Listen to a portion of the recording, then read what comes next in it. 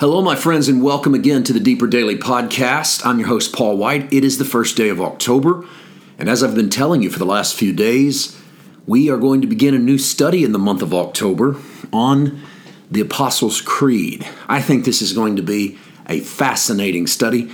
I want to introduce it in a moment. I want to tell you why we're doing this and why I think it's going to be so fascinating. Before we do that, it's a Saturday, and on Saturday, I like to introduce you to the sermon that you could expect to find on all of our platforms on Sunday morning. Every Sunday morning, we put up a full-length sermon from our travels.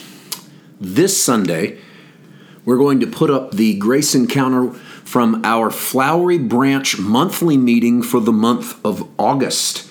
This service was actually held on Sunday afternoon, August the 28th. We hold that service. We meet with that group every Tuesday, but we meet with them one Sunday afternoon, usually 4 p.m. Eastern Time. You can check our schedule on paulwhiteministries.com to see exactly, but it's usually the Sunday following the fourth Friday. We try to do the meetings in South Carolina and the meetings in Georgia on the same weekend. The message that you can look for tomorrow is titled God Father. God-Father.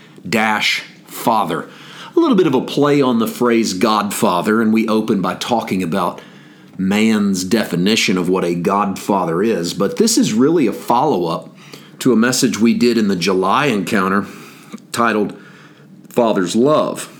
That message was about how much the Father loves us. This message is about how He is our true Father and why there is this attack is not the right word, but I'm going to use it. You'll know what I mean when you watch the message or listen to it. There's just a little bit of an attack in the words of Jesus against natural fathers. So we go into why and what it stands for. I think you're going to enjoy the message. Check it out. If you like video version, YouTube is PWM.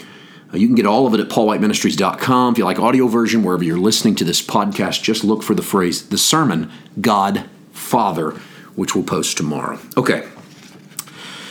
Well, we are going to spend the next few, I would say days, but I know me, it's going to be weeks, because I'm going to slow down, take my time, and enjoy myself in this study on the Apostles' Creed. If you're like me, and I'm going to make an assumption here, that many listeners who are drawn to the DDP are drawn because you hear a voice that is a similar background to yours. And in that case, many of us were raised in church environments that were denominational or non-denominational, but church environments where we did not quote the Apostles' Creed or the Nicene Creed. Many of our services didn't even have statements and repeats from the crowd. We did not read the lectionary reading. We didn't have any forms of liturgy and liturgical actions in our services. We not only did we not have those things, we almost mocked those things. And in some cases, we blatantly mocked those things as components of religion that was cold and dead and distant and dry. And we saw ourselves as agents of the Holy Spirit who were able to follow the Spirit better. I am not downing either school. I am not downing the way that I was raised. I want to say that I thank God for it, because I think it has given voice to people who were not going to have a voice in the church. It also taught a lot of people how to follow the Holy Spirit rather than simply let somebody else always tell you what the quote-unquote Spirit was saying to the churches. At the same time, it obviously created an environment in which so many of us were raised in a church world that was almost disconnected to its heritage. It didn't have its roots, so to speak, in the same soil. We didn't have this connection back through the lines of the churches, through our prayer manuals and through our lectionary readings. In so many ways, what was happening on Sunday morning was a free-for-all. One church down the street preaching and saying something entirely different from the other one down the street, and that might be good and it might not.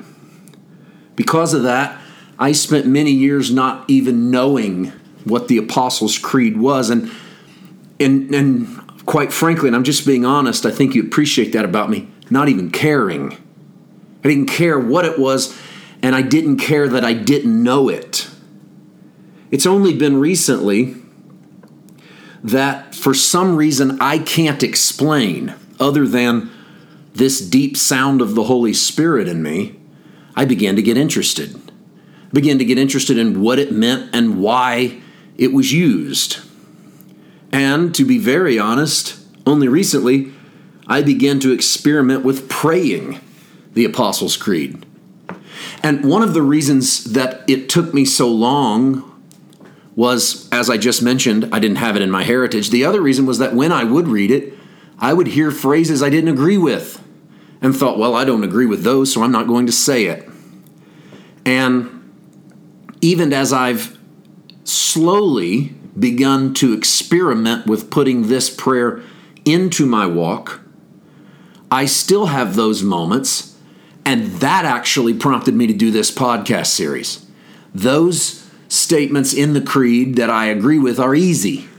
Those statements in the creed that I wonder about are worth studying. And my thoughts were, this group that listens to Paul White on the DDP might not care for the Apostles' Creed with the same force that I didn't care. Just haven't given it a lot of thought. But that if they heard that I was at all curious and that I thought there could be value and that it might be worth putting on the mat and wrestling with, that maybe my audience would agree. Those that didn't agree would have a heads up. This is probably what's going to consume the body of October. But for those that are at all curious, or at least open-minded to go, what is it? How can I understand it? Let's look at the history of it. Let's look at the tradition within the church. Let's look at the reasons that it's used. And then, ultimately, let's actually study it. Let's break it down. Let's see what it has to say. And let's apply it, if we can, in our lives. And maybe when we get to the end of the journey, we go, okay, it's interesting. I'm not going to use it. Or we get to the end and go, I don't like it. I don't know why it's in there. Who cares? Or we get to the end of the journey and say, I see value. I want to pray this. I want to make this a part. I don't mean make it all, but I want to make it a part of my prayer life. If we land on any of those, great. I think those kind of questions, those kind of wrestlings are worthwhile wrestlings. So that's my personal introduction as to why. Tomorrow, we're going to read the creed, and we're going to begin to talk about why it might be important. And then over the next few days, we begin to actually work with the history of it to get ourselves some footing. I'm excited about this journey. I hope you are too. We'll see you tomorrow. God bless.